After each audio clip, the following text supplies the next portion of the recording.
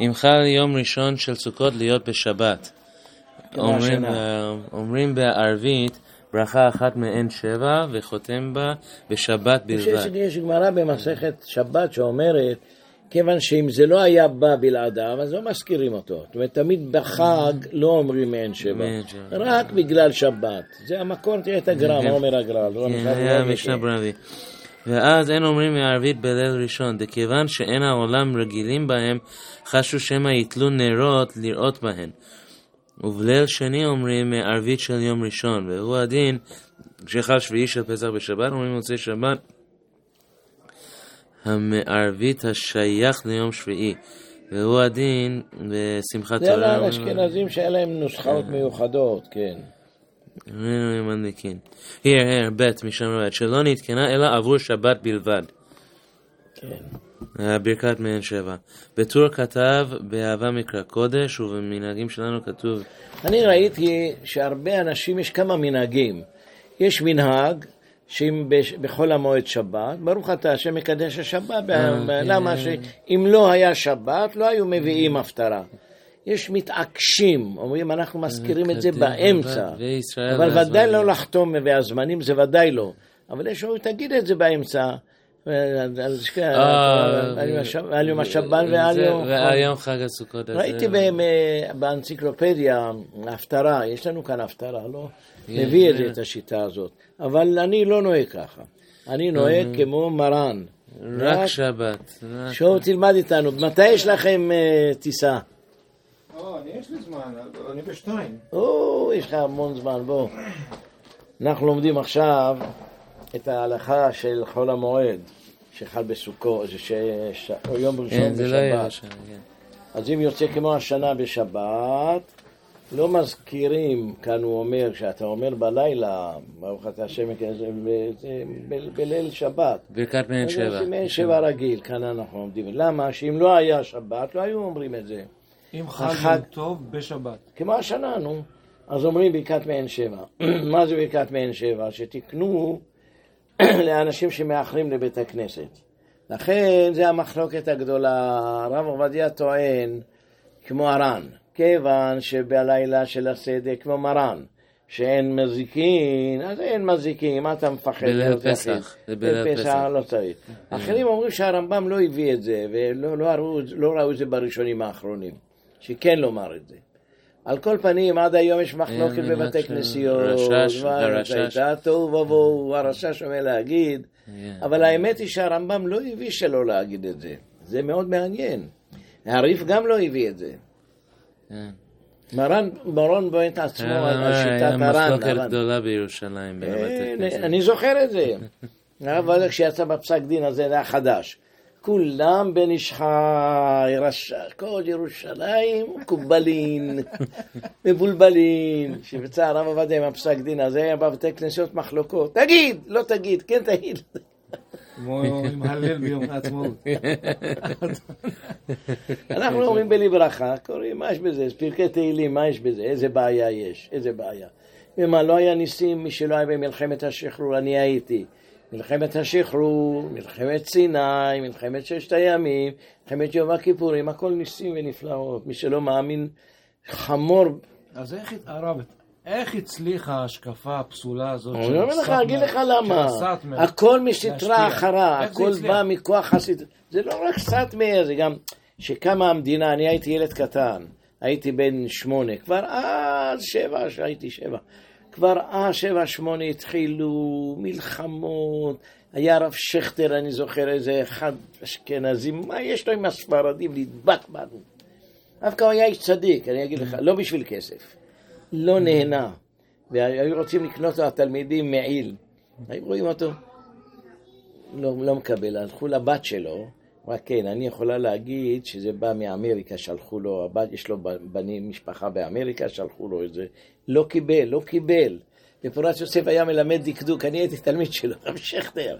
לא לקח יותר ממה שהיה נוהג לקחת. אתה אומר, לא, זה מהמדינה, זה סיוע של מדינת ישראל. היה באמת איש מסמל את האמיתות באמונה שלו, לא בגלל כסף. היה השם הפרטי שלו? הרב יעקב מאיר שכטר. היה איש צדיק באמת, היה גם מתמטיקאי גדול, יודע הרבה חשבון. היה מספר לנו פעם אחת, הביאו, לא יודע, היה ברומניה, היה בעיתונים שלא ידעו לפתור את הבעיה הזאת, ואני ישבתי וכתבתי להם, כן, היה איש מדע. אבל מה? אוי ואבוי אם תגידו שבית המקדש היה 570 שנה ביקורסיות, כתוב בגמרא, 420. 500, מה? כמה? בטח, זה האמת, בית המקדש שני היה קרוב ל-600 שנה היה. בנוי. יש ראיות לזה, ראיות הרבה. לא ידעתי. כל הרומאים, מכל ה... אנחנו ככה תמיד למדנו, 410. כתוב בגמרא איזה... יש עוד יעקב מאיר שכטר שבאסו שהוא ברסלב. לא, זה מאיר שכטר, אולי זה סבא שלו. מה הראיות שבית המקדש היה יותר מ-410? יש הרבה ראיות מהכהנים, מהחשבון של הרומאים, של הגויים, של הפרסים, של היוונים, איך שהם בונים את זמן קורוש. הם אומרים שכבר קורוש היה לפני בערך 2580 שנה כבר. יש להם ראיות על זה. מה, הכל שקר, כולם שוב. וגם לפי הכהנים, יש להם ראיות מהכהנים. לא, זה לא הוא. נטורי ככה. רב ראשי של צפון איירלנד? תראה לי אותו, אני אגיד לך על המקום. לא, זה לא זה. האמת שתמונות של הרב עובדיה הוא נמצא, תמיד שמו אותו. יעקב מאיר שכטר. לא, תכתוב יעקב מאיר שכטר. אני כתב, יש רב אחד ברסלב. זה כנראה, כל השני רבות, כל השני רבות. לא הוא. רב של ברסלב היום הוא רב מפורסם. יעקב מאיר שכטר. הוא נגד הגנב הזה, מלעון ההוא. איך קוראים לו? ברלנד. לא, זה לא. הוא חי. זה חילול השם כזה? לא, הכי מעניין לא החילול השם, שעוד הם לא מאמינים, הוא כן צדיק, הוא כן ישר, הוא כן נאמן. הוא הלך, מה שהוא אמר שאני חטאתי, צריכים לסקול אותי בטח, הוא ענב, הוא צדיק, הוא אמר... אתה יודע מה זה? ממש עבודה זרה כפשוטו, שוחטים את הילדים שלהם מהאמונות שלהם. אותו דבר, עבודה זרה כפשוטה. גם עם הרבי מלובביץ' אותו דבר. הוא אמר שהוא משיח, אז הוא אמר הוא טעה. לא, עבודה זרה גמורה. הוא לא אומר טעה, אבל רבי עקיבא גם טעה. רבי עקיבא כן, אבל הרבי לא טועה. הרבי הוא... לא כתוב במדרש, וירום וניסה גדול ממשה, יש מדרש כזה, בתנחומה, לא יודע מאיפה מצאו אותו, שתשים אותו. רם וניסה גדול ממשה, גדול מאברהם, זה הרבי שלנו, זהו המשיח, גדול מכולם. במה הוא רם וניסה יותר מהם? במה?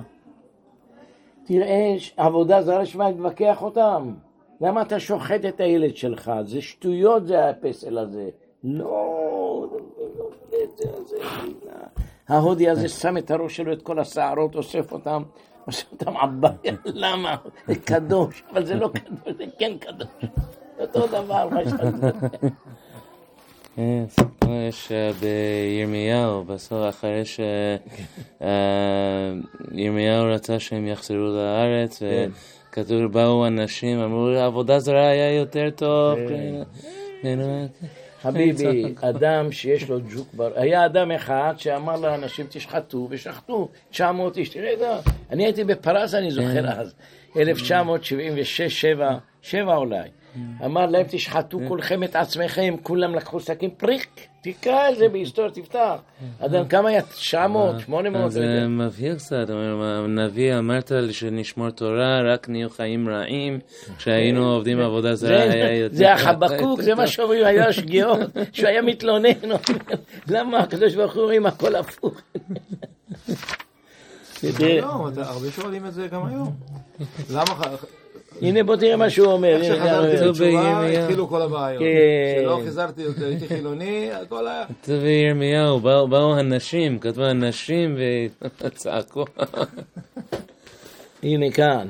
זה פרק נ"ג, נ"ד, משהו כזה. כאן, הנה כאן. אחרי הסיפור של גדליה. למה תביט בוגדים תחריש כבעלה רשע צדיק ממנו?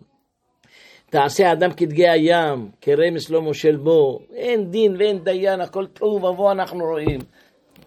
זה חבקוק. אומרים, זה היה שגיאה. תפילה לחבקוק, כאן אחד הפירושים. שהתלונן כל כך על הקדוש ברוך הוא, אמר שם אתה חוטא. אחרי השואה הרבה התלוננו, הרבה יורשעים, הרבה. אומר, אני ראיתי איך שהצדיקים לוקחים אותם. זה הרב של גנצפי, אבא שלו. היה איתי בישיבה, היינו מורים שנינו. היה מספר, אומר, אני הייתי כשלקחו את הרב וסרמן. אני הייתי קטנצ'יק, ילד בן 16, אז נכנסתי בין הכותלים. נכנסנו שם, מהגרמנים, מהליטאים. ובאו הליטאים, הוא היה לומד, לקחו אותו והם מקים אותו בכת של הרובה. הוא אומר, למה אתה מקים אותי? אני הולך. אדם צדיק, תלמיד חכם גדול. רב אלחנן וסרמן. רבי, הרבה הם אשמים במוות שלהם. תלכו לארץ ישראל, אסור לעלות. תראה, הזבל הזה של האנשים שקראו לעצמם רבנים, טוב תעשו בחיובי. ציונים זה לא טוב, הם רשעים, אז תבנו טוב. יש לכם כל כך הרבה חסידים, כל כך הרבה כספים, שהרבי מגור עלה לארץ, תראה, תמצא את המכתב, מה כתב לו הרבי מלובביץ', יקרא את זה, רבי יוסף יצחק, תקרא, תפתח את זה, תשים את זה במודעות ותדפיס שיראו, מה אתה הולך לארץ ישראל, מה אתה קונה אדמות, אסור ללכת עם הציונים, סך הכל הכנר, היום הם ביליונרים הם, חסידי גור הרבי, ואחד מהכי עשירים בארץ, לא יודע אם אתה יודע. למה הוא קנה אדמות סבא שלו? קנה אדמות בארץ בכל מיני מקומות, היום זה שווים מיליונים, מיליארדים של דולרים, מיליארדים, הוא אחד מהכי עשירים בישראל, בין העשירים שבונים. חייבים מגור. אסור לקנות, בית כל שישרפו אתכם, זה מה שמגיע לכם. למה מדברים בשלילה? למה בשלילה? למה לא בחיוב? אנחנו חסידי אגודת ישראל מתארגנים לקנות אדמות, לעשות לפי הדין ולפי ההלכה לבנות את ארץ ישראל. לפי הרמב"ן זה מצוות עשה תמיד. זה הם לא אמרו. אסור, רע. זהו, זה הסוף שלהם. אני אומר לך, אולי זה כמו המרגלים. לדבר על ארץ ישראל, לדבר אבל הם דיברו נגד ארץ ישראל או נגד הציונים? נגד הציונים שהלכו לארץ ישראל. מה זה שייך? מה זה שייך? תקרא את המכתב, תקרא. יש לך את המכתב הזה, מצאת אותו? אין, תמצא אותו, אני תדפיס ותשלח לכולם. איזה גידופים לרבי מגור הוא אומר. סך הכל הרבי מגור הלך קנה אדמות לפני השואה. ולקח איתו קצת חסידים. בארץ הולכים רק ללמוד תורה. זהו. אסור לקנות אדמות. מטומטם. יוסף יצחק, אדמו"ר מגור. זה החם של חמים של האדמו"ר האחרון. עד היום אף פעם הם לא אומרים שום מילה. הוא היה מאוד פיקח. הוא אומר, איפה שיש יהודים אני הולך לעזור. אז יש יהודים בארץ. אז אני הולך לעזור. אבל אף פעם, איזה מי שבירך לחיילים אפילו לא. פעם אני הייתי בסקרמנטו אצלהם, אז היה תלמיד שלי שעשה חתונה שם, ואיפה יאכלו? חב"ד. היה אחד דווקא טוניסאי, הרב שלהם, טוניסאי חב"די. הוא עניינו ידידים טובים. ולמה אתם לא אומרים מי שבירך לחיילים? לא מבין, המדינה אולי לא, לשרים לא אוהבים. תסולם לחיילי הזה שהשם. אנחנו לא משנים מכל מה שהסידור שלנו שהיה. יש בכיכר שבת, הביאו קטעים מהמכתב שהוא את הכל תקרא, את הכל מה שהוא כתב לו. מתחיל בכבוד, לכבוד האדמו"ר הגדול, הקדוש, בנם של קדושים, אחר כך מתחיל לתת לו מנות. וישתומם על השמע, האם כה יסור יסרנו השם, ולא יחוס ולא ירחם, האם גם האור נהפך לחושך? שהלך קנה אדמות, שך הכל, קנה אדמות. לא אמר להם להיות ציונים, לא אמר כלום, הם לא ציונים בכלל, הגור. תמשיך. כן, כי כל תורתו שליטה נסע לארץ הקודש, תיבנה ותיכונן, ויקנה נחלת שדה וחרם לייסד בתי חרושת עבודה, כי בזה נותנים יד לחובבים וציונים. משוגעים! מה נקנה גם אדמות, שיבואו יהודים, יתיישבו, יעבדו, יהיה להם פרנסה. מה הוא אמר? אתה עושה פשע, רק ללמוד תורה, לא? אדרבה, יודיעו בעיתוני העברים כי שקר בדאו מטיפי הציונים לאמור אשר כבוד תורתו האדמו"ר מפולין והרבנים אחזו בארץ ישראל להשיב יישובי החומרים בחורשה ומעט. אז מה? הלך כאן האדמות שהיו יהודים דתיים, מה הבעיה? אשר מעפילים לעלות אל הארץ ונגד משפט התורה ונגד ציווי והצהרת השם יתברך. איך מצאת את זה? בכיכר השבת יש מאמר, מביא חלקים כאן, קטעים. אבל תראה איך שכותב לו בהתחלה כבוד האדמו"ר הגדול מתחיל בכבוד, אחר כך תקרא את ההגדרה לכבוד, כבוד קדושת. כבוד מועצי התורה השם במדינת פולין, בייחוד אל כבוד הנשיא האדמו"ר שליטה מגור ואל כבוד הסגן האדמו"ר שליטה מרג'ין. מתחיל יפה ככה, תראה, כותב להם יפה. האדמו"ר הקדוש, בדם של קדושים, אני חושב הכל כותב לו בלשון מאוד כבוד, זה התחלה, אחר כך בצליף בו, למה הרגו אותם? למה שאתם רציתם שיהרגו אתכם? אמר הקדוש ברוך הוא, אתם רוצים דווקא לא ארץ ישראל, לא ארץ שאני עיני השם, תשאלו פה. איך כתוב, אנוכי אסתר אשיא פניי בעת ההיא, תשאלו. מגיע להם היה תדע לך, כיוון שחשבו, אבל בהמון העם מסכן מה השם. הם תלו ברבנים השוטים שלהם. רבנים שוטים, אסור ללכת לארץ ישראל, ללכת את ספרדים, תראה, איך תמיד הרבנים כאהבו את הארץ, תקרא את הספר של שפלה יועץ על ארץ ישראל. כן. הוא גם כותב שם, הוא אומר שמישהו יקנה אדמה בשביל סוף ימיו, ילך יגור שם ויקבר שם בארץ. הוא אומר, ראיתי הרבה אנשים שהלכו וחזרו. לא, אבל הוא אומר גם שאנשים מנצלים, הולכים אוספים כזה 100 אנשים, הולך לארץ. כנראה היהודים הספרדים אמרו, נעזור לך. הוא אומר, אחר כך חוזרים, לוקחים את הסל קליטה. סל קליטה, כן. הוא אמר, זה קשה מאוד, הוא אומר, אני חושב הדבר הטוב ביותר, אדם יאסוף את כל כספו בסוף ימיו. לא על חשבון אחרים. צודק 1,000%. לא על חשבון אחרים, זה מצווה תעשה על חשבון. יאללה, הלאה. מעניין, בארץ ישראל. מעניין מאוד. השנה יש לנו גם יקנה אז. יין, קידוש, נר הבדלה. כן, עוד פעם, כן. מוצא שבת, כמו ראש שנה היה לנו את זה. סדר הקידוש, תמשיך. סדר הקידוש, יין, קידוש וסוכה, ואחר כך זמן. לפי שהזמן חוזר על קידוש היום ועל מצוות הסוכה. זה ביום הראשון דווקא, אבל ביום השני מהפכים. אבל הגר"א ראינו שהגר"א לא שינה, נכון? כן, הגר"א לא שינה. אותו דבר. במעשה רב. יומיים עשה. אבל המנהג שלנו כמו מרן. כן, יום הראשון בסוף, יום השני לפני הסוף, לפני זה שבסוכה. להרמב"ם. הרמב"ם מקדש מעומר ומברך לשב בסוכה ויושב. שואל עליו הרב, לשב זה לא הכוונה לשבת, לשב הכוונה להתעכב, כמו ותשבו בקדש. הוא עושה לגלוג מהרמב"ם, תן לי אסביר לך את הסברה. לכאורה, לפי דעת הרמב"ם, כשאתה נכנס לסוכה, אתה חייב לברך, נכון? מה יהיה אם האדם רוצה ואומר, אני לא רוצה לצאת ידי חובה? יכול. אתה שומע הבדלה, לא רוצה לצאת ידי חובה מהחזן, רוצה לעשות בבית. אז יכול לעשות או לא? זה לא, אין בזה שום בעיה, לא רוצה. הרשב"א אומר את זה. אפילו שאומרים מצוות לא צריכות כוונה, אבל להפך, מצוות לא צריכה, אבל אם אני רוצה לא לצאת, אז תצא. אני שומע השופר, אני רוצה לתקוע לעצמי, זה השופר הזה, לא עושה כל ההידורים. אני רוצה לתקוע השופר לעצמי, לא רוצה לצאת ידי חובה. כל השנים רבות, תזכה ותחיה. כן. החתימה הייתה, ענינו אחד שלו,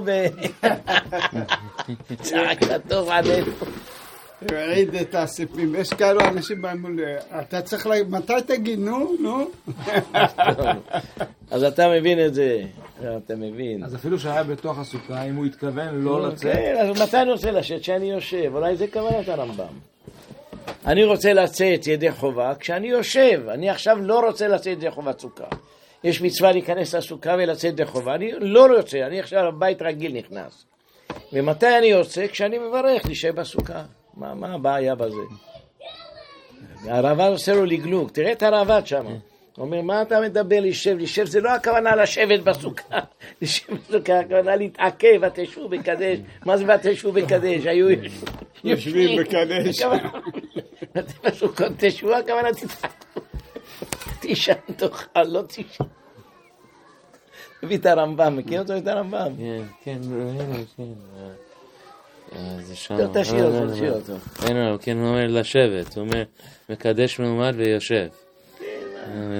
בכלל אני חושב שזה דעת הגר"א תמיד, שאתה יכול לעשות בישיבה, גם את הקידוש. זה טעות שאנחנו עומדים.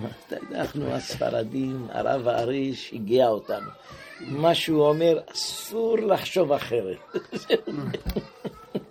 עכשיו הרב עובדיה יוסף בלגן גדול. לא להגיד, הוא אומר, למה לא? תגיד שעשה לי כל צורכי.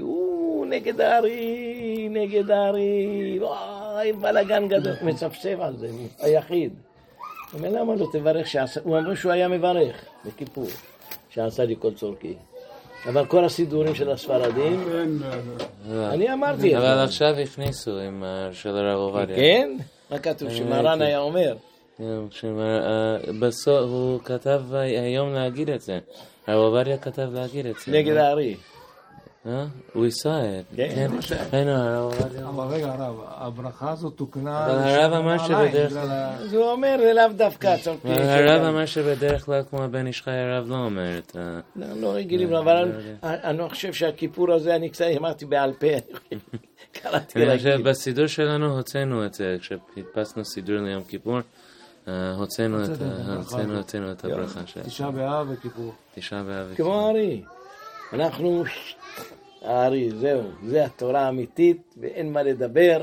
הראיתי לך מה כותב רבי יוסף חיים.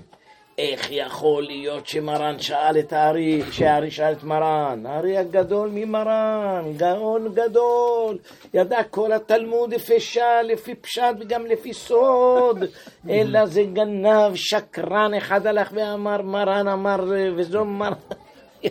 אף אחד התקיף אותו שם. זה הרב האב של מצרים, מה קראו לו? בן שמעון. שרה למראה, אומר שאתה אומר ככה, אז הוא כותב, למה אתה מקלל אותי, למה אתה מבזה אותי, למה אתה אומר לי שרה למראה, כותב לו מכתב. הוא כתב לו, שרה למראה, שהשם יסלח לך שאתה מדבר ככה. אני ראיתי את התשובה הזאת. אז הוא אומר לו, למה אתה קורא לי שרה למראה, מה פשעי, מה חטאתי? רבי יוסף חיים אומר, אמרתי דבר... אתה לא מסכים איתי לדבר אחר, אבל השאר אלה מראה כאילו עשיתי איזה חטא. ראית את זה? תקרא את זה. שהוא מחזיר כן, בן שמעון זה היה.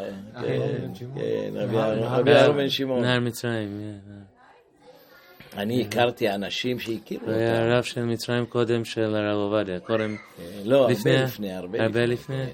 אבל אני הכרתי הרבה אנשים שהכירו את השדה חמד, שהכירו את הרב אלפנדרי, את הסבא קדיש היה. היו אנשים זקנים, תמיד מספרים לי, כן. היה אחד היה אומר לי, אני הייתי ילד, גר בחברון, והייתי הולך תמיד עם אבא שלי, לא היה לוקח אותי לשדה חמד, הוא גר שם בסוף ימיו.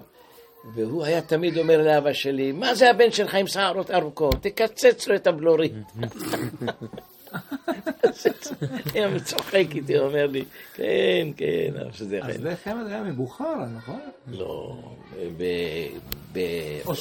לא, הוא היה באוקראינה, המצרים, באוקראינה איזה מקום, שם היו קהילה ספרדית. היו מקבלים שאלות גם מהאשכנזים. הוא היה מסדר את הגט שלהם.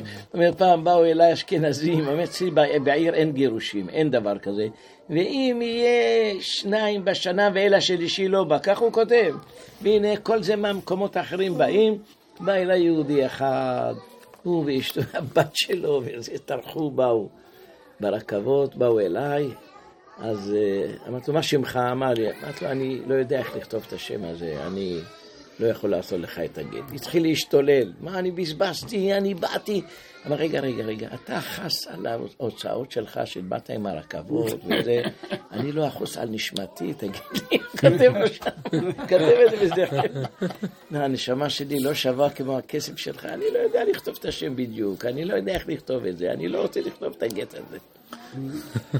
אבל היו מאות מהרבנים האשכנזים, כן, כתבו לו הרבה מכתבים, היה לו תשובות גדולות, למה קרא שדה חמד, שין, דלת יוד, שדי, שקאי, בלגן, אומר חביבי, הוא כותב ספר שלם על זה, אני לא התכוונתי לקדוש ברוך הוא, התכוונתי זה, הנה בית אל שאומרים זה לא בעיה, זה לא קדוש, זה מקום שונה.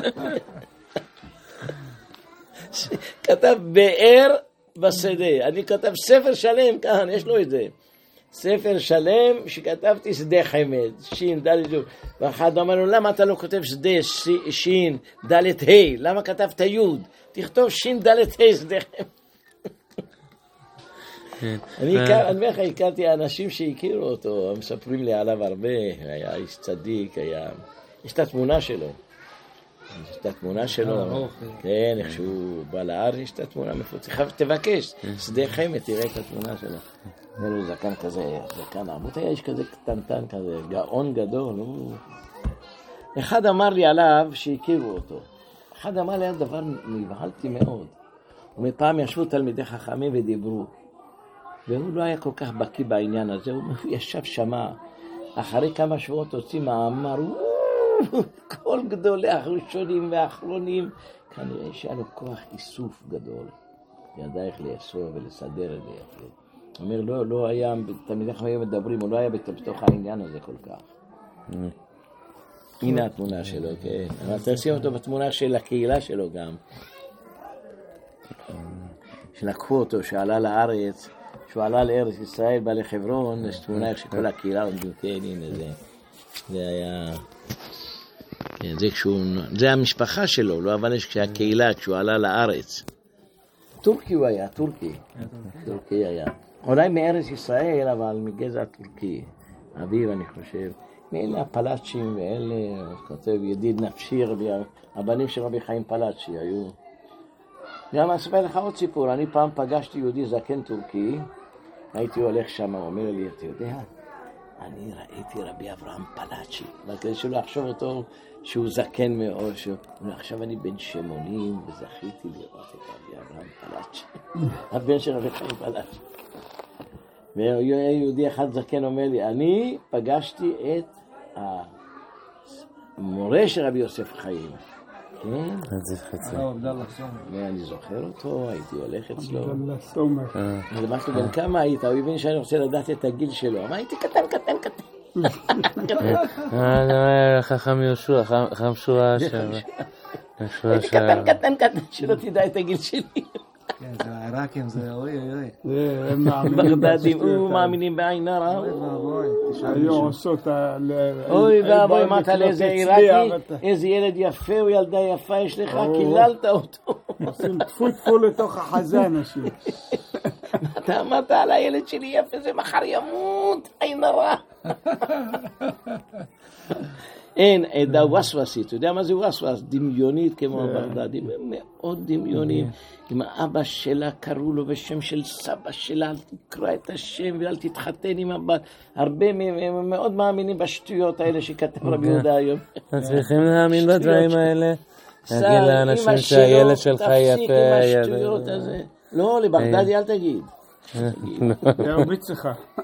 לא ירביץ לך. יחשב אותך שהייתה קיללת אותו. אשתך בגדדי? כן. גם היא מאמינה בשטויות. איך כתוב, דברים חשובים, לא חשובים. יש אומרים, זה לא דרך ארץ, אומרים. כשרואים ילד, אומרים שהילד שלך יפה, יפה נחמד. דבר יפה להגיד להם. בגדדי אל תגיד לו. הנה זה. הנה כשהוא עלה לארץ, מצאת את זה, הנה. כשהוא הולך לארץ ישראל, אז עשו לו מסיבה גדולה. הנה אתה רואה כל הרבנים, כל המשפחות באו, הנה הוא מברך אותם, איזה יופי. זה באיזה ארץ? זה באוקראינה, קרמיצאים, תראה איפה זה קרמיצאים, תראה את המקום שלו. תראה, קהילה לא גדולה הייתה כל כך, כל הקהילה מלווים אותו. הולך לארץ ישראל, תראה, לובשים כמו רוסים, בדיוק כמו הרוסים. אז הנה, כאן הוא עושה, נותן להם איזו תמונה יפה, נותן להם ברכה. היה כאן כמה נראים לי,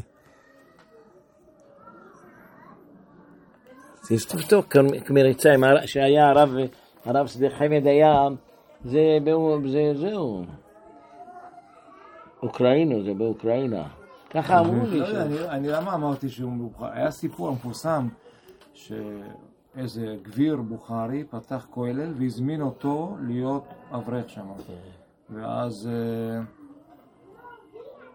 המשרתת הגויה, המשרתת, אני לא מכיר את הסיפור. העלילה עליו שהוא כאילו ניסה להתעסק איתה. כן, שקר. הוא אמר שקר וזה, אבל הגביר כן האמין. הוא סילק אותו. כן. ואחר כך, לא יודע מה קרה, פיתרו את הגויה הזאת וזה וזה, והוא הלך וכאילו ריחם עליה ודיבר על ליבו של הגביר שיקבל אותה, בגלל שכאילו מחל על כבודו, אז הוא אומר, מאז נפתחו לי כאילו מעיינות החוכמה שמעתי את זה. ככה, לא יודע. סיפורים אחרי שמתים מספרים. חצי הייקרים בקרימיה. אני אראה לך את המקום של זה. איפה זה? זה בדרום, זה אותו המקום של רוסיה לקח. כן, פוטין לקח את המקום. קרימיה, כן. קרמיצאים. היו ספרדים, קהילה ספרדים. אבל הם לא היו ממש ספרדים. בדרום אוקראינה, זה דרום אוקראינה. זה המקום שפוטין הוא לקח כשאובמה היה נשיא לפני כמה שנים. כן. פוטין לקח את המקום, הוא אומר זה שלנו, זה של רוסיה. מעניין, יש לך את זה ברוח לראות את זה. הייתה שם קהילה ספרדית כנראה, קהילה ספרדית. בטוח, גלגלים תמיד ספרדים. אבל תראה, זה רב גדול לקחו, קרמיצאים. קרמיצאים קראו להם, מה זה קרמיצאים הלשון? קרים. קרים? מצאים מה זה? קרים בערבית זה גדול. אללה קרים. אללה קרים, כן. אבל המקום הזה נקרא קרים. כן. תמיד הערבים אומרים אללה קרים. אתה יודע, אני אוהב את המילה של הערבים, כל פעם מזכירים שם השם. אנחנו בהפך, רצו להזכיר ביום המדינה את שם השם, לא. אוי ואבוי. בן גוריון לא הסכים. לא, בן גוריון לא היה נגד, היה נגד, זה אוקראינה, זה רוסיה, זה אוקראינה, זה אי בדרום אוקראינה. זה אי. לפני כמה שנים פוטין לקח את המקום, הוא אומר זה שלנו. איפה זה בדיוק? זה המקום.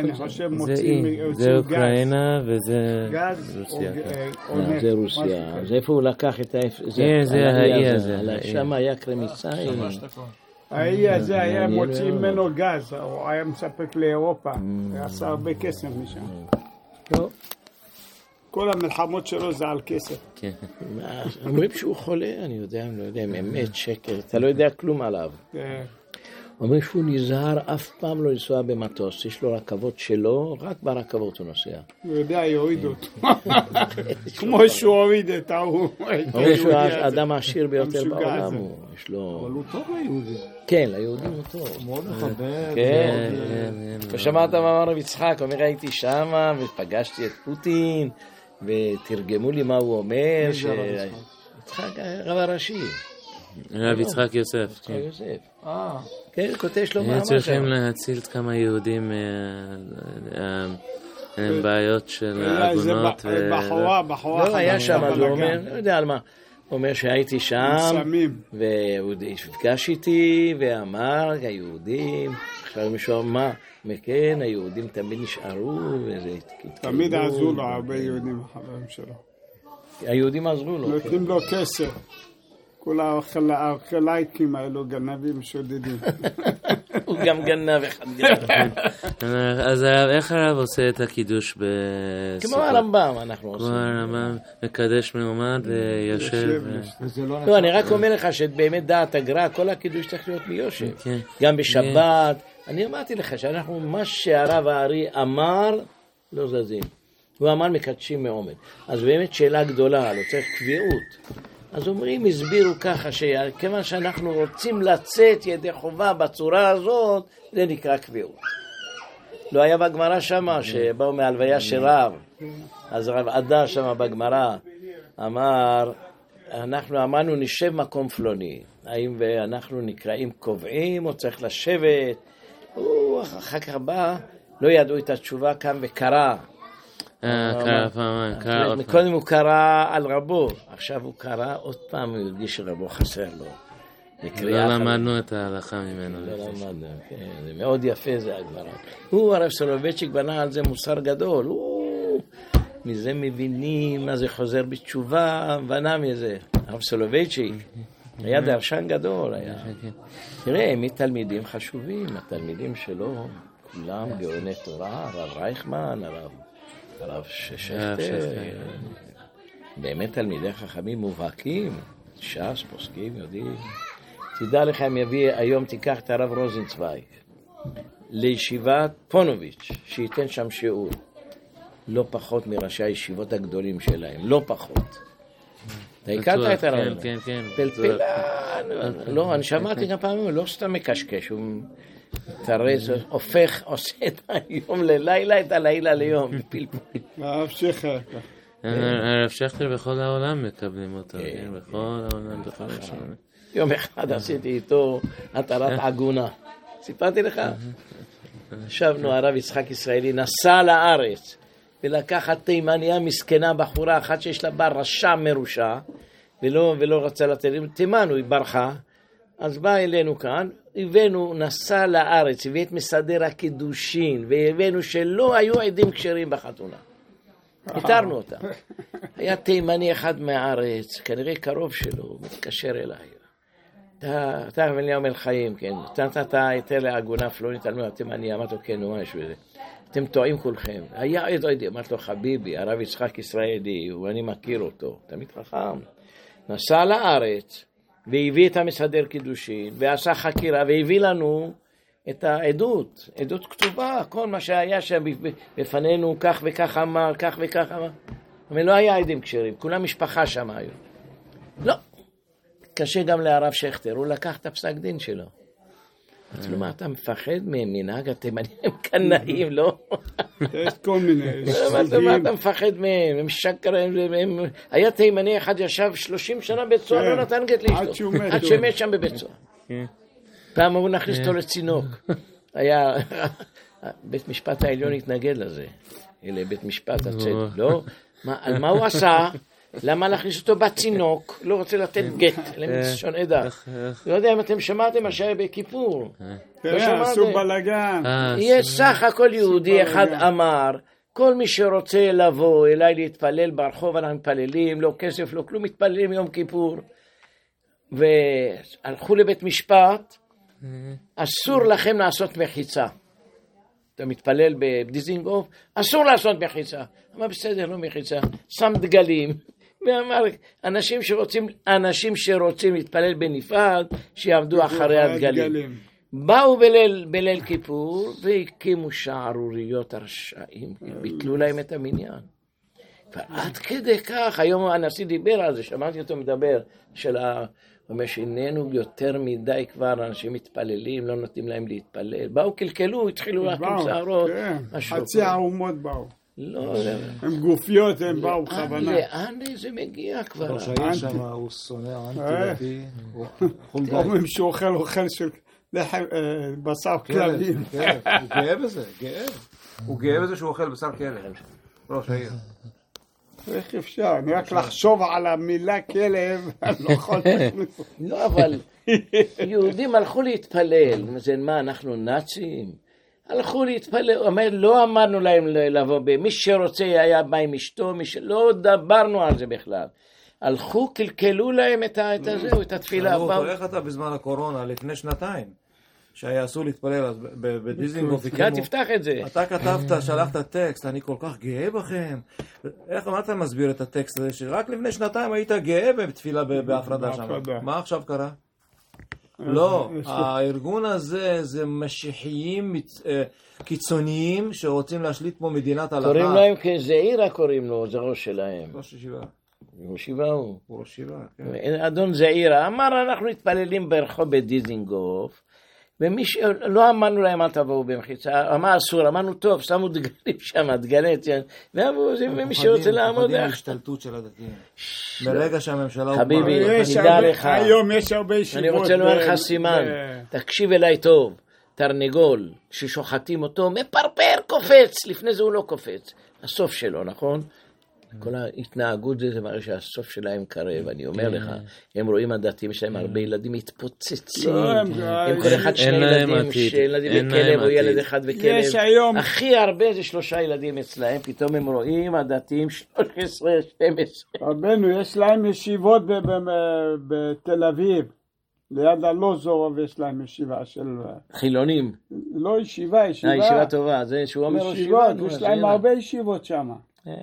והוא טוען שזה קבוצה קטנה, כמו אמר, שהזויים משיחיים שמגיעים לתל אביב ומתחילים לעשות פה, לשנות את כל תל אביב. חס ושלום יהיו דתיים. לעומות ולעומים מותר ללכת. לא ראית? היה יום אחד מצד הגאווה הזאת, אלפים, אומר הכי גדול באירופה באו לכאן, היה מהגדולים בעולם. 400,000 באו, לא היה מקום במלון. הם יודעים שאין להם עתיד. זהו. זה הסוף שלהם. לפני שהיה כנראה התרנגול אחרי ששוחטים אותו מתחיל להתפרפר, גם עוד רגע עוד 10 שנים, 15 שנה. מתחיל להשתולל, לעקות, קופץ. שחטנו או לא, אתה היית? כן, אתמול לא הייתי, אבל בכלל הייתי הרבה פעמים. שחטתי לקהילה. קופץ התרנגול, פתאום אתה רואה אותו זריז כזה. למה עוד שניות כבר הוא נופל? פעם אמרתי לאבא שלי שהלכתי לשוחט, לקחתי את העופות לשחוט, אז הוא אומר לי, איך השוחט שחט? אמרתי, שוחט בסדר, אבל מה העוף ברח? אומר לי, נבלה. למה לפעמים? פתחו והכניס אותם זה לא אומר. לא, קפץ. תוך כדי זה שחיטה כנראה. לא בעיה, אני שחטתי קנה ושת אני ראיתי, יוצאתי לו קנה ושת. הוא בדק, אבא שלי זכרון חיה. אולי לא היה שחיטה טובה. שחיטה טובה. טוב. אוקיי, נמשיך. אוקיי, נקרא את המשנה ברורה, מקדש מלומד, לדעתו הישיבה הוא תחילת עשיית המצווה, ויש לו לברך עובר לעשייתה, היינו קודם עשיית תחילת המצווה, ויש לו לנהוג כל 7 הימים. ראש סבירה שיש לסמוך הברכה על עיקר המצווה שהיא האכילה, כמו שכתב סוף סימן תרדת שנוהגים שאין מברכים אלא על האכילה. כולם נגד זה, הכל הריף נגד זה, הרמב"ם נגד, זאת אומרת, הרמב"ם אומר מעמידה, ואחר כך יש מעומד ומברך. ממשיך. 9 ימים לברך על הסוכה קודם ברכת המוציא, ונוהגים לברך על הסוכה אחר ברכת המוציא, קודם שיטעום. והכי נוהגים בכל שבת לידתו, שיש בין קידוש ברך אחר הקידוש. בבית ואכל בסוכה הוא יפקע, ילך. מה אנחנו ככה נוהגים? זאת אומרת, לפי דעת מרן הנכון ביותר זה מצוות הסוכה. קודם כל סוכה, זה שייך באוכל בכלל. אבל הם אומרים כמה שאנחנו כמו רבנו תם, נראה מה הוא מסביר את זה כאן. בשאר ימים. גם ראינו שהרב יוסף חיים אמר הסבא שלו הנהיג לעשות כמו מרן, כמו שמרן כותב בהתחלה. הוא אומר זקני, הוא אומר... והשינה את המנהג, תמיד אומרים אחרי המוציא לכם מן הארץ. אמר לא, קודם תעשה את זה. אבל לא נוהגים. הנה נוהגים לברך על הסוכה, אחר ברכת, ברוך אתה השם המוציא לכם מן הארץ, ברוך אתה השם נשב בסוכה. זה המנהג. זה לא הפסקה? לא משנה, לא כמו שזה שייך לאותה מצווה. כמו שאומרים לך, תביא אוכל, לא אומרים, תביא אוכל לזהו שלי, לתרנגול שלי, לשור. ברוך אתה השם המוציא לחם מן הארץ, תנו לכלא הזהו לאכול, הבהמה שלי. זה לא הפסק. גם כן, רוצה לעשות מצוות סוכה. למה זה לא הפסק? אני אומר לך, כמו שאדם אומר גבי לתורה. תגיד אחר כך. אתה עכשיו זה לא הפסק, אבל אם אתה אומר תן לשור לאכול, זה לא הפסק. הגמרא אומרת גבי לתורה, שים את זה בגמרא, גבי לתורה. אז הרב בסוכות הרב עושה... עכשיו אני אתחיל לנהוג, קודם כל ברוך אתה השם נשב בסוכה, ואחר כך המוציא. אני בעזרת השם. אז כמו מרן. כן, כמו תחילה של מרן. מה יש לנו? אבל אם עשית להפך, זה לא ברכה לבטלה. תראה, אף אחד לא אומר שזה ברכה לבטלה. תקרא את זה, נוהגים לברך על הסוכה אחר ברכת המוציא, מה הוא אומר בזין? כדי שיתחיל בסעודה ועל ידה הוא עיקר חיוב הסוכה. כיוון שבעצם אנחנו היום מברכים רק כשאוכלים, לא כשאתה נכנס. אני זוכר, הייתי אצל הרב יצחק ניסים, היינו בסוכה שלו, לא אשכח את זה. והוא היה תקיף כזה, והנה בא אשכנזי אחד, מלא באו לסוכה, היו מקבלים פנה בסוכה, באו הרבה אנשים. אז בא אחד, ונתנו לו כוסית, היה נותן כוסית של יין ותמרים, וכן, תמיד מחלק. נתן לו כוסית של יין, ברוך אתה השם אלוקינו, להישב בסוכה, למה אתה מברך על להישב בסוכה? מה יש בזה? מה הבעיה? יש איזה דין. כל פעם שאדם בא לסוכה יכול לברך. היה תקיף, היה רב אחד יושב לידי, אומר לי, אתה יודע, פעם ראשונה שאני רואה שהרבנים האשכנזים כפופים לרב הספרדים. יש אחדים חכמים. הוא היה במסחר, היה סוחר, היה גם תמיד חכם, כן. אבל היה לו איזה ביזנס, הוא היה עובד. הרב מימון, הוא היה שר הדתות, הוא מצא חן בעיניו, יום אחד דיבר, הוא היה תמיד חכם, אף אחד לא אמר שלא. הבן שלו בניהו היה חוקר גדול, הוא היה חוקר גדול, אני זוכר אותו בניהו. חתן מבוגר, אולי 50 היה, התחתן 45. היה חוקר גדול, תראה, בניהו ניסים, תראה. היה, אומרים, אחד היה אומר, הוא היה לוקח את הספר, מריח אותו, הספרים הישנים ואומר לך, לפני כמה שנים הדפיסו אותו, אולי בלשון גוזמה. היה מומחה לכתבי יד, מומחה לדברים. מה אומר? מאיר בניהו ניסים. יצחק ניסים, בניהו ניסים. מאיר בניהו? כן, מאיר בניהו. הוא הסתכסך, אבל הוא הרב עובדיה. מאיר בניהו חוקר ההיסטוריה. הייתי אותו זמן, הייתי בישיבה שלו לומד, של הרב ניסים. הרב עובדיה נותן שיעור. הייתי הולך לשמוע, הרב מרדכי אליהו יושב, שומעים את הרב עובדיה. אני זוכר כמו אתמול. היה ישיבה של הרב אריאלי. הרב אריאלי היה ראש שיבה, והרב גרושקו היה משגיח, כן. הישיבה היה ישיבה של החכם יצחק ניסים. יצחק ניסים. בית מקדש של רבנים ודיינים. לא היו הרבה, היינו אולי 8 אנשים. אז הוא היה בערב איזה שיעור, והנה, היה בחירות לרבנות, והרב עובדיה הציע את עצמו, לא הצליח. הרב ניסים נבחר בסוף. אבל הוא כבר נכנס להם הקנאה והשנאה והתחרות. אני חושב, ואינני טועה, זה בשנת אולי תשכ"א, תשים את זה. מתי היה בחירות להרב בשנת תשכ"א, שהרב ניסים נבחר שוב פעם. כן. הוא נבחר, אני חושב, אינני טועה, והרב אונטרמן. אחר כך עוד בחירות, הרב עובדיה נבחר, וגורן, מן הגורן ומן היקר. נכנס ביניהם מחלוקת כזאת, השם ישמע. אנשים ברחוב היו לועגים. אחד בין, אתה רוצה להחליף את הפסח? אני אגיד לך. תגיד להרב עובדיה איזה יום זה פסח, הרב גורן יגיד הפוך. לשנים, אני זוכר, אמרו את זה אנשים. המארץ, איזה מחלוקת הייתה, וואו. גורן כלב גדול היה. חרימות קדושים, מצורע חרימות קדושים אמור לו. אומרים האבא של חכם יצחק ניסים הוא יליד איראן היה. כן, היה פרסי, מולה רחמים קראו לו. מולה רחמים, כן. אמא שלו בבגדדית, כן. הוא היה אבל תמיד, אבל אני חושב שהוא נולד בבגדד. למד תורה מהרב שמעון אגסי ועל-פי הרב צדקה חוסיין. הרב צדקה חוסיין, שהיה מחלוקת עם הרב עובדיה, הוא הראשון, הוא יצחק ניסים וכל הרבנים הבגדדים, בואו נחרים את הרב עובדיה יוסף, נכריז ספריו, נשרוף אותם. אתה מכיר את בישיבת תורת יוסף, שאתה עולה למעלה, יש בית העיר של הבגדדים, אוהל רחל. אתה יודע מי היה שמה? אבא של הרב מוצפי, היה גאון בקבלה והיה שמש.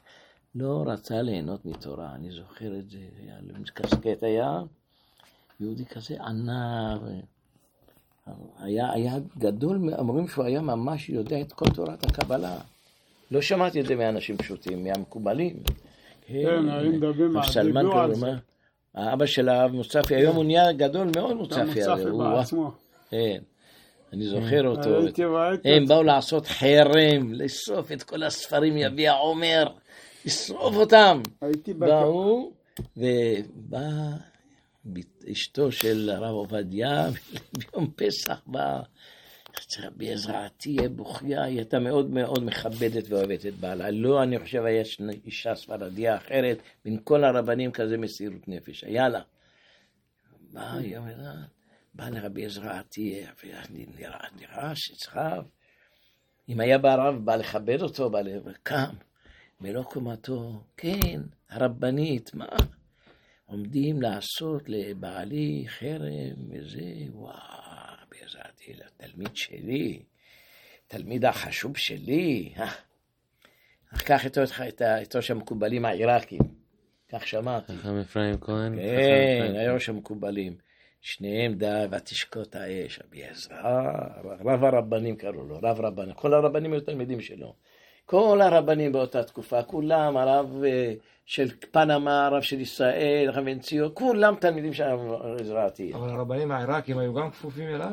לא. איך הם קיבלו את זה שלו? תראה, חכם אפרים כהן. חכם אפרים היה תלמיד של רבי יוסף חיים, חכם אפרים כהן.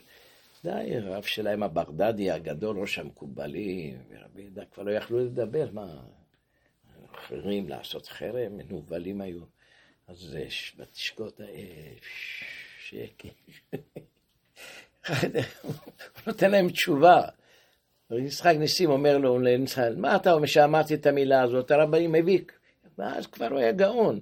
רבי חיים פלאצ'י ורבי זה וזה כתבו אחד לשני, נא לשון תפתח תסיים, אבל כל מה שהם טענו שהוא זלזל בכבוד רבי יוסף חיים.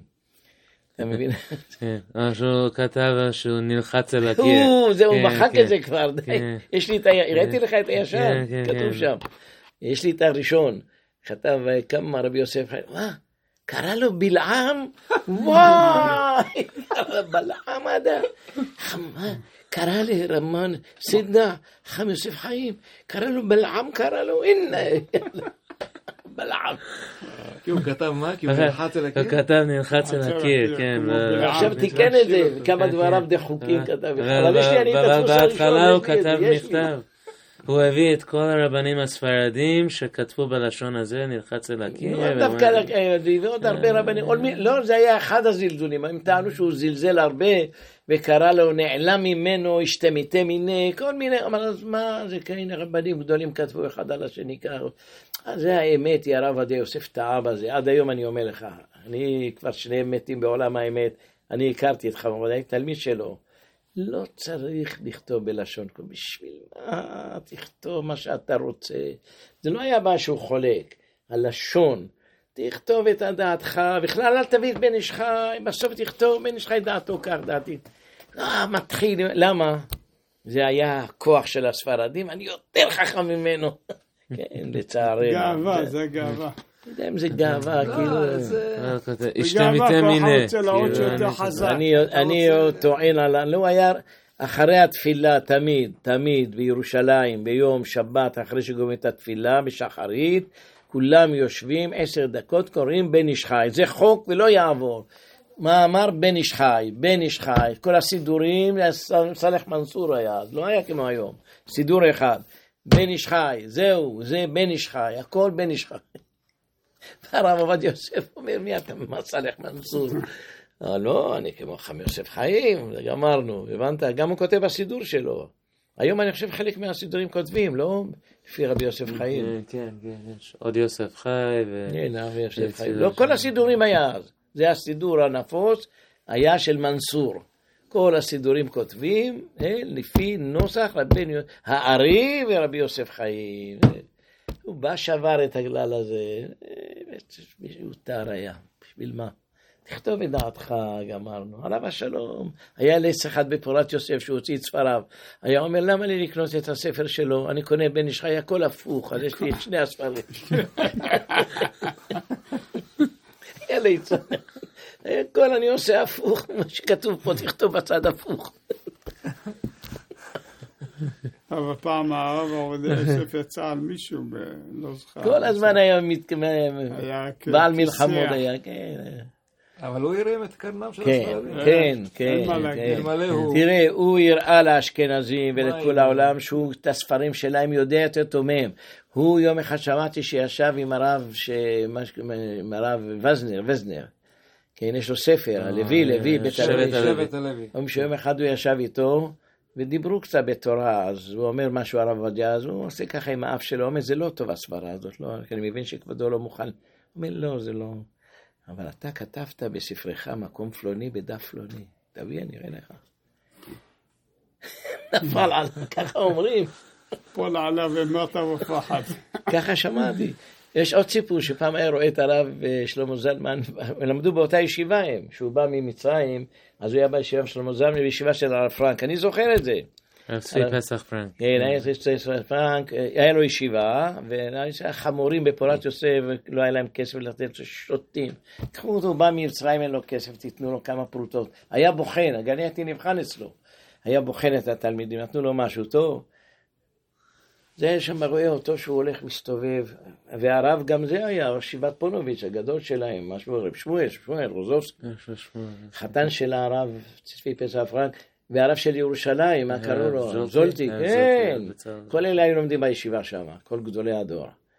אז היה רואה את הרב שלמה זלמן, ככה מתאמץ, רץ, ככה מסתובב, אומר לו, מה כבודו מחפש? אומר, אני קראתי רש"י מפורסם, קראתי את זה, ואני לא מוצא אותו. אומר, תגיד, איזה רש"י זה? אמר לו. אומר לו, אתה לא קראת את זה ברש"י, בפלפולה חריפת על הראש קראת את זה, לך תגיד. ככה אומרים. כן. אומרים שהיו מתווכחים שניהם, הרב זולטי והרב שלמה זלמן מתווכחים. אמרו, נראה שיבוא הרב עובדיה, הרב הספרדי יגיע תקף. שהיה, אומרים לו, אני אומר, מה שאתה אמרת, אמרו בספר פלוני, תביא זה, מה שאתה אמרת, כבר חלקו בזה לפניכם. שמעתי הרבה סיפורים, אנחנו, כשבשבת בבוקר או ביום חג בבוקר, אומרים לשב בסוכה ביחד עם הקידוש או עם המוציא? הקידוש, עם הקידוש כזה, אז גם בבוקר אומרים בורא פרי הגפן ולשב בסוכה. תמיד בקידוש, תמיד בקידוש. לא אומרים את זה עם המוציא? הלאה. בוא נגמור, קצת הלכות אולב. שאחרית, אחר חזרת התפילה, נוטים על אולם, מברכים על נטילת לולב. יש כאלה שבבוקר, בסוכה עושים את זה. לפני שבאים בית הכנסת. שהחיינו וגומרים על... כן, המשלים זה מנהג חזק, אומרים שבבוקר, בסוכה, לפני התפילה. לפני שבאים לתפילה. נעשה כמו מרן, מה הבעיה? לכן כל 8 ימי החג, צריכים לגמור את ההלל. למה שיש קורבן בפני עצמו, הגמרא אומרת. למה בפסח לא אומרים שאותו קורבן מביאים, אבל על זה כל יום יש קורבן, לכן אנחנו בכל השנה מברכים לגמור את ההלל. הבנתם, בגלל שבתורה יש לו קורבן מיוחד, אז גם אמרו את ההלל לברך עליו. בין בציבור, בין ביחיד, כן, לא משנה. יחיד, זה לשון המשנה, יחיד שגומר בהם את ההלל. במשנה לא ידעו בכלל שבראש חודש, בפסח, לא ידעו מזה. זה אחר כך נתקן. בזמן הגמרא מספרת שרב הלך לבבל, ראה אותם שהם אומרים את ההלל, אמר אלה המשוגעים האלה ממציאים דינים חדשים, משמע שלא היה להם המנהג הזה בארץ ישראל. הוא ידע משניות, המשנה אומרת י"ח יום. שים את הגמרא י"ח יום שאומרים את ההלל. אין במשנה שאומרים הלל בראש חודש, אין דבר כזה. אז הוא אמר י"ח יום, מה פתאום אומרים? ראה שהם מדלגים, אמר המנהג אבותיהם בידיהם. עכשיו יש מחלוקת גדולה בראשונים אם הם בירכו או לא בירכו. תוספות שואלים, יראו אם בירכו לקרוא את ההלל או לגמור את ההלל, אומרים לא, אין הבדל. אבל לכאורה, הכעס שלו היה, כנראה שבירכו, אם לא בירכו, מה יש בזה שהוא כועס? קוראים פסוקים, מה הבעיה? מפסיקים? אז מה יש בזה? קוראים פסוקים, מה הבעיה? אחר שגמרו את ה-18, קוראים קצת תהילים, מה, איזה ועוון, איזה חטא, מה הוא התפלא עליהם, תקראו את הגמרא, זה בתענית לו. רב יקלע לבבל, אז זה הוא אמר, חוות דעת, כן, רש"י לא היו מברכים. על סמך מה הם התחילו לעשות? לבבל תכתוב, יקלע לבבל. למה הם התחילו את המנהג הזה בבבל? אמר מנהג אבותיהם בידיהם, זה המקור. רש"י מדלגים המנהג אבותיהם בידיהם. זאת אומרת, הם לא ממציאים דינים. הם כנראה רפורמים, ממציאים דינים. דבר שבתענית זה, לא בתענית הגמרא. נכתב מנהג אבותיהם. רב יקלע לבבל, חזינו. אני כתבתי יקלע בבבל. יש כמה פעמים יקלע. תראי במסכת זהו, מסכת מגילה אני חושב. רב יקלע בבבל, חזינו דקה קראו הלל. איזה גמרא זה? תענית דף כ"ח. תענית, אמרתי לך בתענית, תסתכל, כן. חזינו דקה קראו הלילה ברש ירחה, סבר לאפסוקינו. צריך להילחם איתם, במשנה אין דבר כזה, כתוב רק י"ח ימים בארץ ישראל, ובגולה 21 יום, זה כתוב במשנה. כיוון דחזה דקה מדלגי דלוגי, אמר פרמינה מנהג אבותיהם בידיהם. כן, תנא יחיד לא יתחיל ואם יחיד גומר. למה בחרו דווקא את הקטעים האלה ודילגו על זה? למה לא הפוך? לא, הרמב"ם יש לו סדר אחר. לפי הרמב"ם לא כמו שאנחנו אומרים. כן, הראיתי לך או לא? תשאל את התימנים, איך אתם מדלגים? אתם לא כמונו, הדילוג שלכם. יש להם סדר אחר, כי הרמב"ם, אני חושב, אתם מדלגים, תגידו, יש להם סדר אחר, כמו הרמב"ם, הרמב"ם אומר. תביא את הרמב"ם, אני אקרא לכם את זה, מה? כן, נמשיך בשולחן. יש פרק אחר הם מדלגים התימנים, לא את הפרק שלנו. מעניין לנו. הם חוזרים, כמו להגיד שאמרתי. לא, אתם מדלגים, זה שמדלגים קטע, יש לכם קטע אחר. לא לנו, השם לא לנו, כי יש שמחתם כבוד על חס וחלילה. זה מדלגים בראש חודש. הם מדלגים צורה אחרת. למה מדלגים את זה ולא קוראים את זה? למה לא הפוך? לפי הרמב"ם, הכל לפי הרמב"ם. הרמב"ם יש לו סדר אחר. תביא את הרמב"ם, אני אקרא לך אותו. יש להם סדר דילוגים אחר, בהלכות חנוכה זה. איפה הרמב"ם? הנה למעלה. תשים את היד שלך, כן? א'. זמנים? אהבה, לא? זמנים.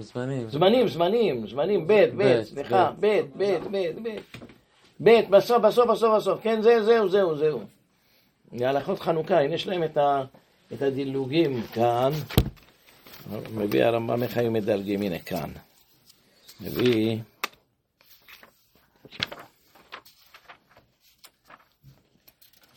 כן, הנה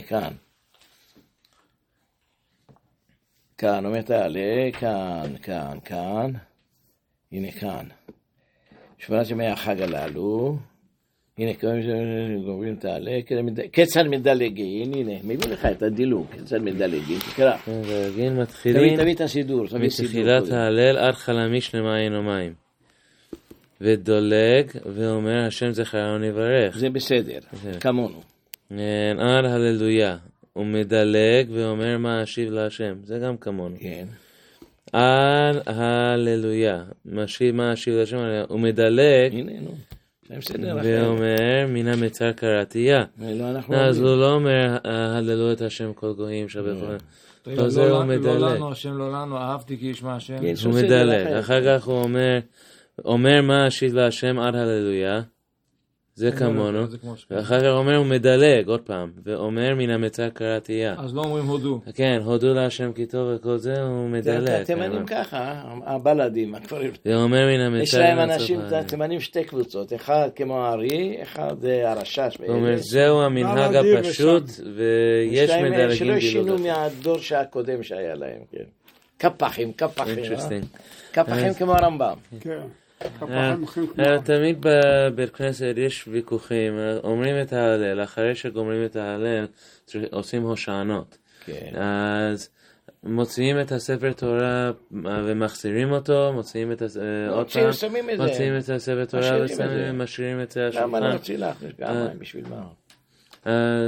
אז כשרוצים למכור את העליות והדברים האלה עושים... כן, על הספר תורה, מה יש בזה? אז מוציאים את הספר תורה, עושים את ההושענות ומשאירים את זה על התיבה כן, אין שום בעיה. יש לכם בהושענות הרבה, אצל תימנים אולי דף. זה מה שראיתי לך פעם שהרב הבן עזרא מתקיף את המשענות שאנחנו של הקליר, וואי. אומר, אדם צריך לדבר כמו בן אדם, שאנשים מבינים אותו, מבין אותו, לוקח קטע ממנו ואומר, כמה פירושים יש לקטע הזה, מה שהוא אומר, מה הוא התכוון? ראיתי לך את זה או לא? היי בן עזרא בקהלת. חי אחרי הקליר? כן, הקליר זה קדמון זה. הארי אומר שזה תנא, זה לא תנא. גם התוספות טובים שהוא תנא, זה לא תנא. מה השם הפרטי שלו? אלעזר הקליר, כן. הוא לא היה תנא איזה מבלבלים את המוח. הארי אמר, די, זה מהשמיים בא, הקדוש ברוך הוא אמר. אמר לו ישירות. משוכנעים, בתוספות מביא את השיטה הזאת. זה לא נכון. יש ראיות שהיה בזמן הקליר, בזמן מוחמד. הטבריאנים. בזמן מוחמד, באותה תקופה. שהוא גם כמה פעם מרמז עליהם. איפה הוא חי? בארץ. לא באשכנז? לא, היה ספרדי. אבל הארי אומר שתמיד תקרא את זה תנא כתב, הכל סודי. למה הלשון היא כל כך... תביא את אבן עזרא, תביא אותו. ולמה האשכנזים ימצאו אותו אם הוא חי בישראל? למה אשכנזים? למה הם ימצאו אותו בתור כל הסליחות של... קהלת. כזה גדול. 5. אולי זה בחומש זה לא. אולי זה בחומש. למה הם לא ימצאו את אבן עזרא? הוא משהו מתקיף אותו. אומר, אתה שמדבר, בן אדם שמדבר, צריך שאנשים יבינו מה הוא אומר, מי מבין את האדם הזה, מביא כמה פירושים שם. אחד אומר שזה כוונתו, השני אומר לי שזה כוונתו, הוא כותב שמה. אבל מה כאן הוא אומר? הוא מביא איזה קטעים ממנו ומפרש אותם. חנס, מקווה על מצרים, אבל לא כותב דברים ברורים. אף אחד לא מבין אותו. בריק עליו ואבן עזרא, היחיד שהעיז להתקיף אותו. תביא אותו, תביא, נראה לכם את זה. כולם קוראים את זה. למה אשכנזים ימצאו דווקא אותו? כולם קוראים. למה הספרדים לא ימצאו אותו בסידורים שלהם? תימנים, הנה אתה רואה, יש להם נורמלים, בקיצור ולעניין. תתפלל כוונה ומשהו שאתה מבין. ומבינים כולם מה שהם אומרים. קטע, אתה לא מבין בשביל מה אתה מתפלל. מה שם אתם אומרים בדיוק בהקפות? מה אתם אומרים? יש קטע קטן, לא הרבה. או שנה. חבל, תאמין לי, הייתי לוקח את התימנים. תאמין לי. מה מבינים? מה אתה מבין? מילה אחת אני לא מבין. אבן עזרא לא מבין אותו. הוא אומר, מה הוא אומר שם? מה הוא מתכוון בדברים האלה? על מי הוא מתכוון? הייתי רוצה שתקרא אותו, איפה? אין לכם פה. אולי בחומש תביא, בחומש, מה? איזה בבית כנסת. אולי בחומש הוא מביא אותו, על קהלת. יכול להיות בחומשים מביא את זה. חומש. ברסר, הקליר. מה זה הקליר? שמקצוע שלו? מהמקום, אני חושב, קליר. תביא איזה חומש אחד מהפרשיות האלה שלו. מה הוא כותב, מי מבין אותו? אבל כל אדם שמדבר צריך לדבר דברים ברורים. האדם הזה מגלגל, מקשקש. השתבח שמו, אתה כיפורים בזה הוצאת כל הציצים. עזוב אותנו גם, אני לא קראנו שום דבר. לקדישך יש, ובכן הקדישך מלך, ובכן חטא לקדושה, שני אלה אמרנו, זה גמרנו. כל התוספות. אבא שלי אמר שהרב דילג הרבה. זה צריך אותנו. אבא שלי היה מתפלל עם הרב. אתם אמרתם את כל זה? אנחנו בשחרית. ממשלה השלישית, הממשלה החמישית. עלה לשמיים, ירד מהשמיים. תראה, הם היו משוררים גדולים. אבן עזרא הבין אותם. רבי יהודה הלוי, זה היו חברים. הוא היה משורר גדול, יהודה הלוי, משה אבן עזרא. הם היו מאוד גדולים הם היו. ויודעים מה הם התכוונו, אבל אנחנו לא מבינים אותם. מה הוא כותב שם? מה הוא כותב? מצפצפים, צופים, מקשקשים. לב, תרד. איכודי 6. ליל סגני 6. אומרים קדוש.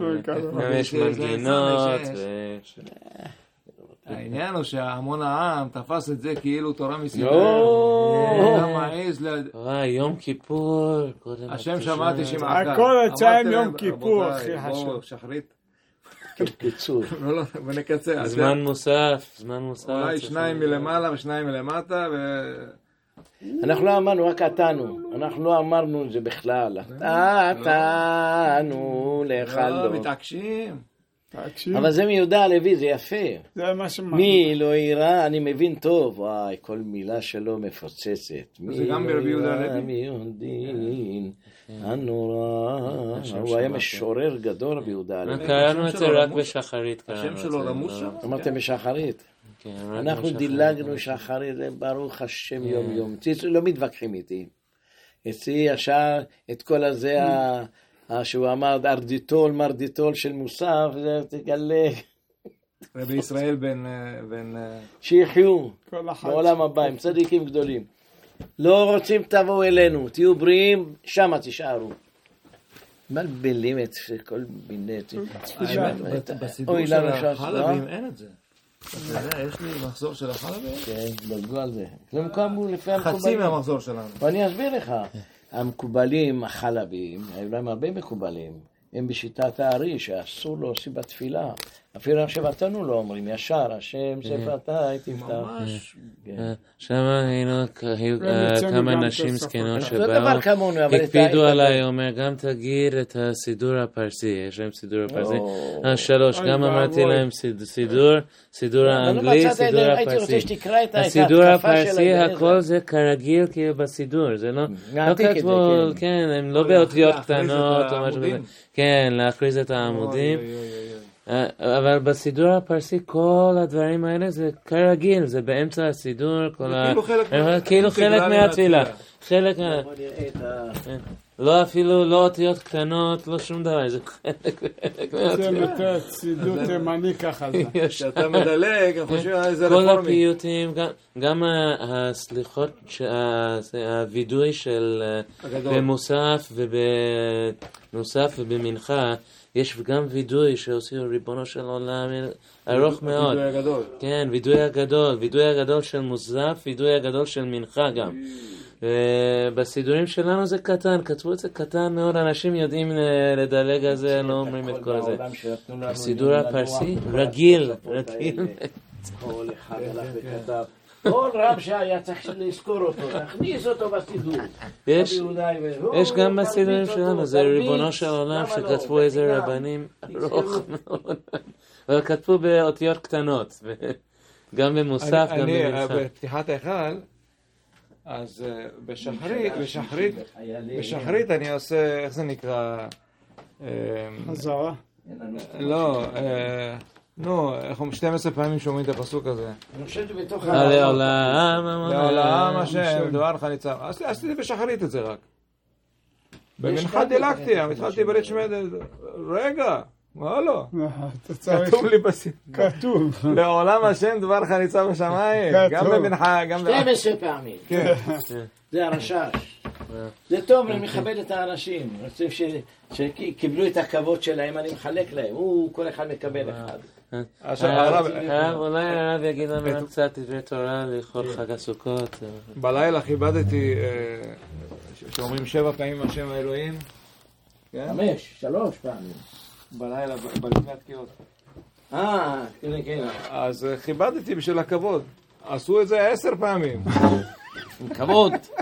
כל המרבה, אבל זה משובח.